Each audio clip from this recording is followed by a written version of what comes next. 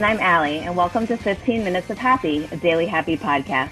Once a week, we'll be bringing you stories from people just like you. It's only 15 minutes, less time than it takes to judge people for not social distancing. So let's jump right in. Our guest today is Marnie Bax. Marnie owns Trace, an art and design gallery on Philadelphia's Main Line, which offers unique home decor, art, and jewelry. Marnie's services also include home styling and art consultation, including commissioning one-of-a-kind pieces for clients' homes. Prior to opening her shop, Marnie bravely left a thriving 17-year career in talent management and human resources to take a chance on this new venture. Aside from being an art aficionado, Marnie is also a mom to 7-year-old Julia, and she enjoys running and focusing on healthy living. Allie and Marnie have known each other for about 20 years, and Marnie's cousin, Dr. Drew, but not that Dr. Drew, is a dentist to both Allie and me. Hi, Marnie. Hi, Marnie. Welcome. Hi, Robin. Happy to have you here. Thanks for having me. So tell us your elevator pitch, who you are, what you've been doing, how you feel during this time, this weird time in our lives. Yeah.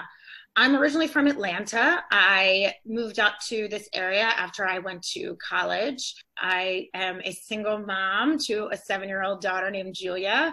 And I decided after, 17 years of being in corporate that I needed to make a switch. And a very wise friend and dear friend looked at me one day and said, do what you love that makes you happy and the money will come. And it hit me like a lightning bolt. And after going through all of my parents' things, after my mother passing, I was ready to make a switch. And while it's exhausting and tiring running a retail space in brick and mortar, especially during COVID, I absolutely wouldn't change it for the world.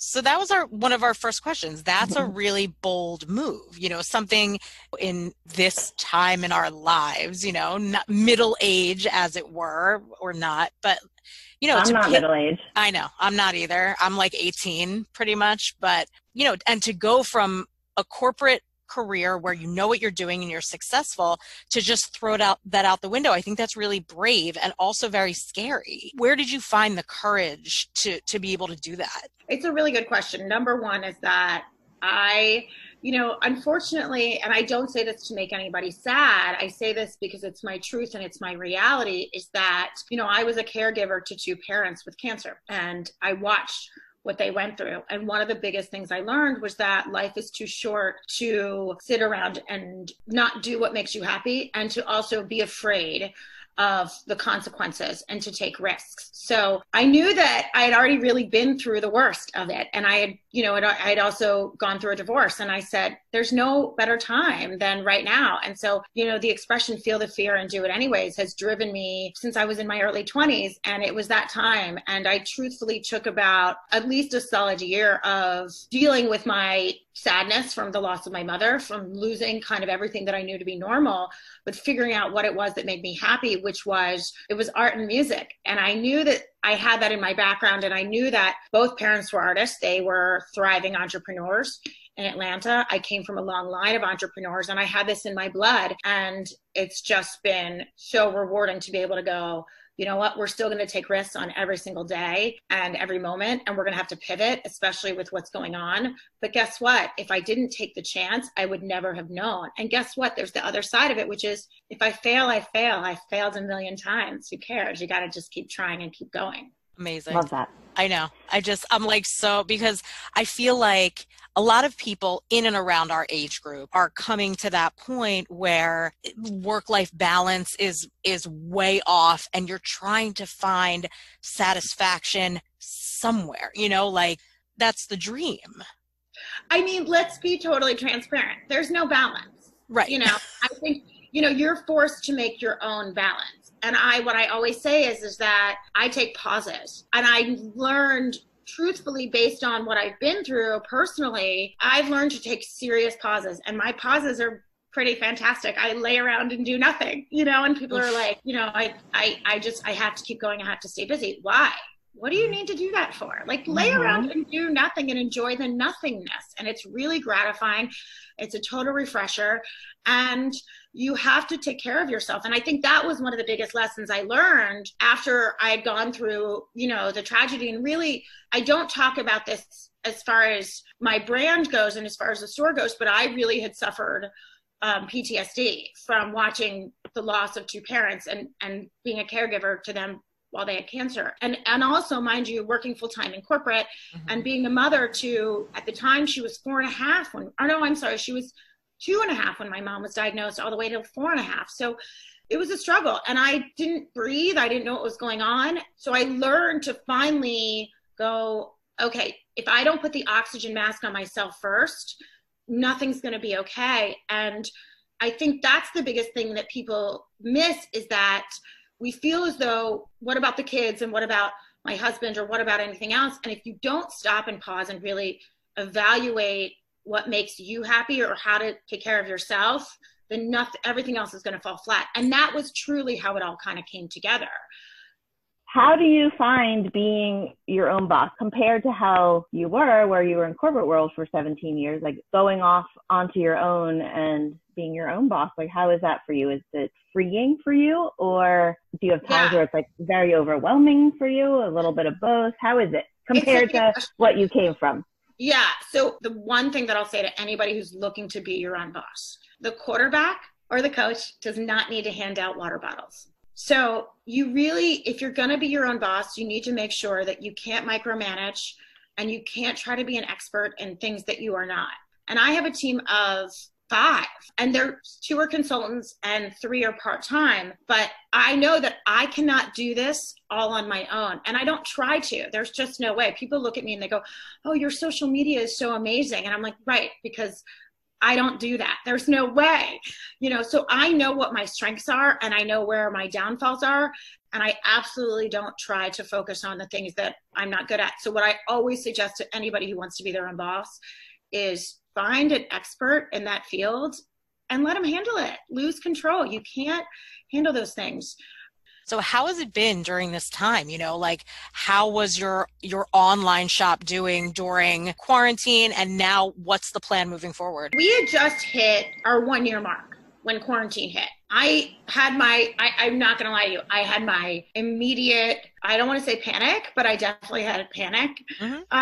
Talking about pausing, I took probably a solid 2 days to grieve, because it felt again like somebody just looked at me and said, I'm sorry, Marty, but your parent has stage 4 cancer. Because literally that's what it felt like. I had to cope with that news. I had to know that there's a really solid opportunity that your blood, sweat, and tears that you just have been working on for the last 3 years between planning and execution could all just fall flat. So I took 2 days to sort of mentally deal with that. And then after that, I said, okay, we're going to figure this out. And my e-commerce website was actually already a part of the business plan, and we literally just overhauled it. We had a couple of products that we knew we could move that people needed during COVID. For example, puzzles to keep the family busy. Yeah. And so instead of focusing on me trying to sell the things that, are not going to sell, I mean, to be totally transparent, our jewelry has been a #1 seller. I can't sell jewelry to save my life right now. And that's okay, right? I'm not going to focus on it. I can't control it. So we just really focused on what people would get enjoyment out of. And so we focused on our e-commerce strategy. We focused on, deliveries and things of that nature. But beyond that, I just was sort of like, all right, let's just see how things turn and go from there. So we should probably jump into the lightning round because time is running short. So. Yes, it is. All right, Marnie, who would you cast to play you in the movie version of your life? Okay, so this is a really tough question for me. So obviously, when I first got separated and was like, truth be told, loving life, not because, it was like a new thing. And it was hard, but I was definitely like Mila Kunis in Bad Moms.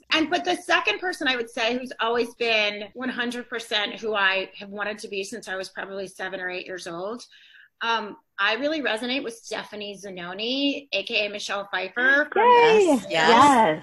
She wants a cool rider. Yeah, like I could do Cool Rider every day because it's so much fun. So, yes. Oh, God. Good stuff. Yeah. All right, Allie, who's playing you? I think it's Sarah Silverman. Ooh, that's a good one for you. I like that. I kind of want to be her. She's like cool and hilariously funny, and so am I. Yes. So that's my answer. Yes. I like that she doesn't mess around talking about like mental illness either. Mhm. Like she's very Exactly. open about it, and it's appreciated because she was one of the first, I think, female celebrities to be like, this is a problem and we need to discuss it. So Yeah. Agreed. She's awesome. She She's is awesome. awesome. And she's going to play me. How about you, Rob? Tina Fey, hands down. I've always said it. I love her. I think she is smart and she is funny and she is just like girl boss kicking ass. I love her. So, and she's a Philly I girl. see it. So Tina Fey. yeah. I see it for sure. Yes. All right. Next up, Marnie, if you could live anywhere in the world for a year, where would you live? I would say Hawaii, which I know a lot of people would say, but frankly, I've never been there. I've always said that if I didn't have my 7-year-old, I'd be selling coconuts in Hawaii on the beach. I'm a Cancer. I'm a water sign. I'm happiest on the water. And frankly, there's just no better place in the world that I would love to explore. I love travel. I love adventure. I love hiking. As Allie said, I'm a little bit of a jock. So bring it on. Awesome. All right, Allie, where are you living for a year? I would be getting an RV and I would be just driving around the country for the entire year. Like I actually want to do that in my life right now. I want to just get rid of everything I own, get in an RV. My kids can learn on the road about real life. There are so many beautiful places outside of the U.S., but I feel like there's so many beautiful places in the U.S. and I want to see all of them. So that's what I'd be doing, to be in my RV, just traveling around. I love it. How about you? I would be on the Amalfi Coast of Italy. It is beautiful. The food is amazing. It is just laid back, and I want to live near the water. In real life, I want to live near water. I don't care if it's like a little babbling brook in my backyard, but to be able to wake up every day and look out, at gorgeous blue water for miles and miles, and then like go somewhere and like drink the best wine and eat the best meal you've ever had. I think that's top-notch living. So that's where I'll be. I love it. All right. And then finally, okay, what one celebrity would you choose to have over for dinner? So I have a huge obsession with Saturday Night Live. So like I have a thing for Kate McKinnon. It's very hard to pick too, by the way. Like I could choose all of that whole entire like Adie Bryant, I absolutely love, but She's my favorite. I love her. I have a little girl crush on her. I really do. I just think she's just so funny. I love her. I mean, I also love Ellen DeGeneres. That's kind of an obvious one. But and Oprah Winfrey, like I was thinking about this question because I was very much like a latchkey kid. And one of the reasons why I also, being my own boss, and I'm extremely independent just based on my parents getting divorced when I was a young age, and I spent the majority of my high school time alone. Oprah Winfrey, like I was glued to my TV set every day at 4:30.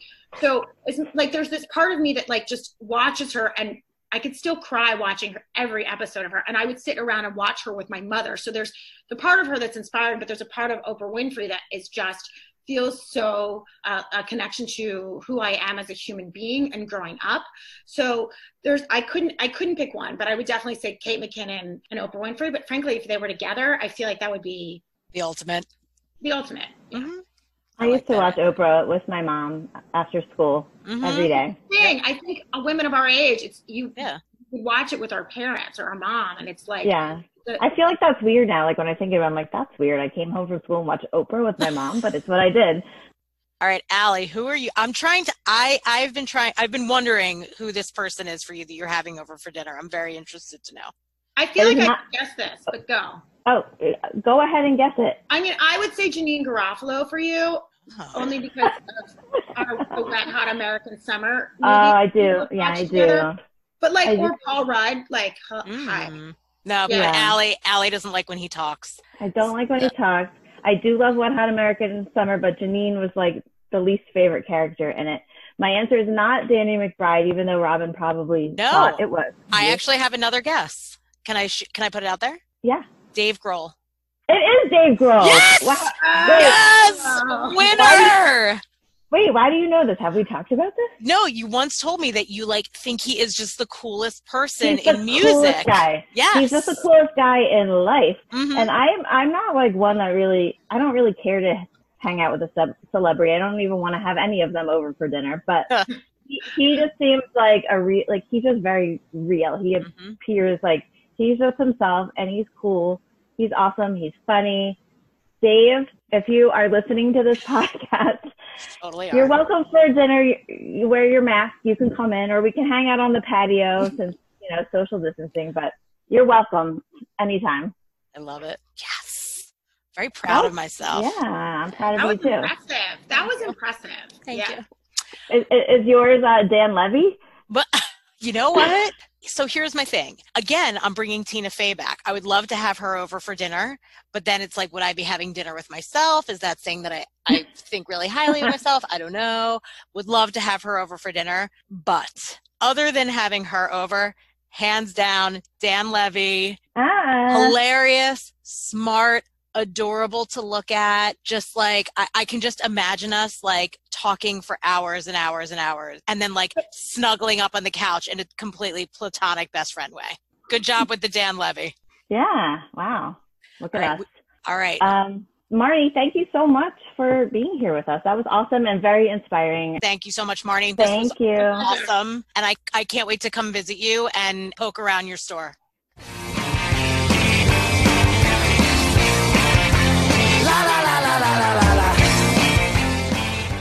15 Minutes of Happy is hosted by me, Robin Raskin. And me, Allie Levin. Our fearless and adorable producer is my husband, Eric Raskin.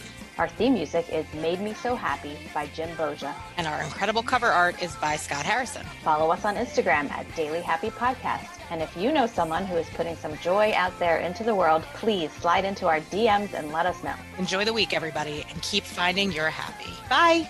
Bye. I'm just loving you right now. She found her inner hoe. If I just pass out on the floor, you'll know why. What? Blah, blah.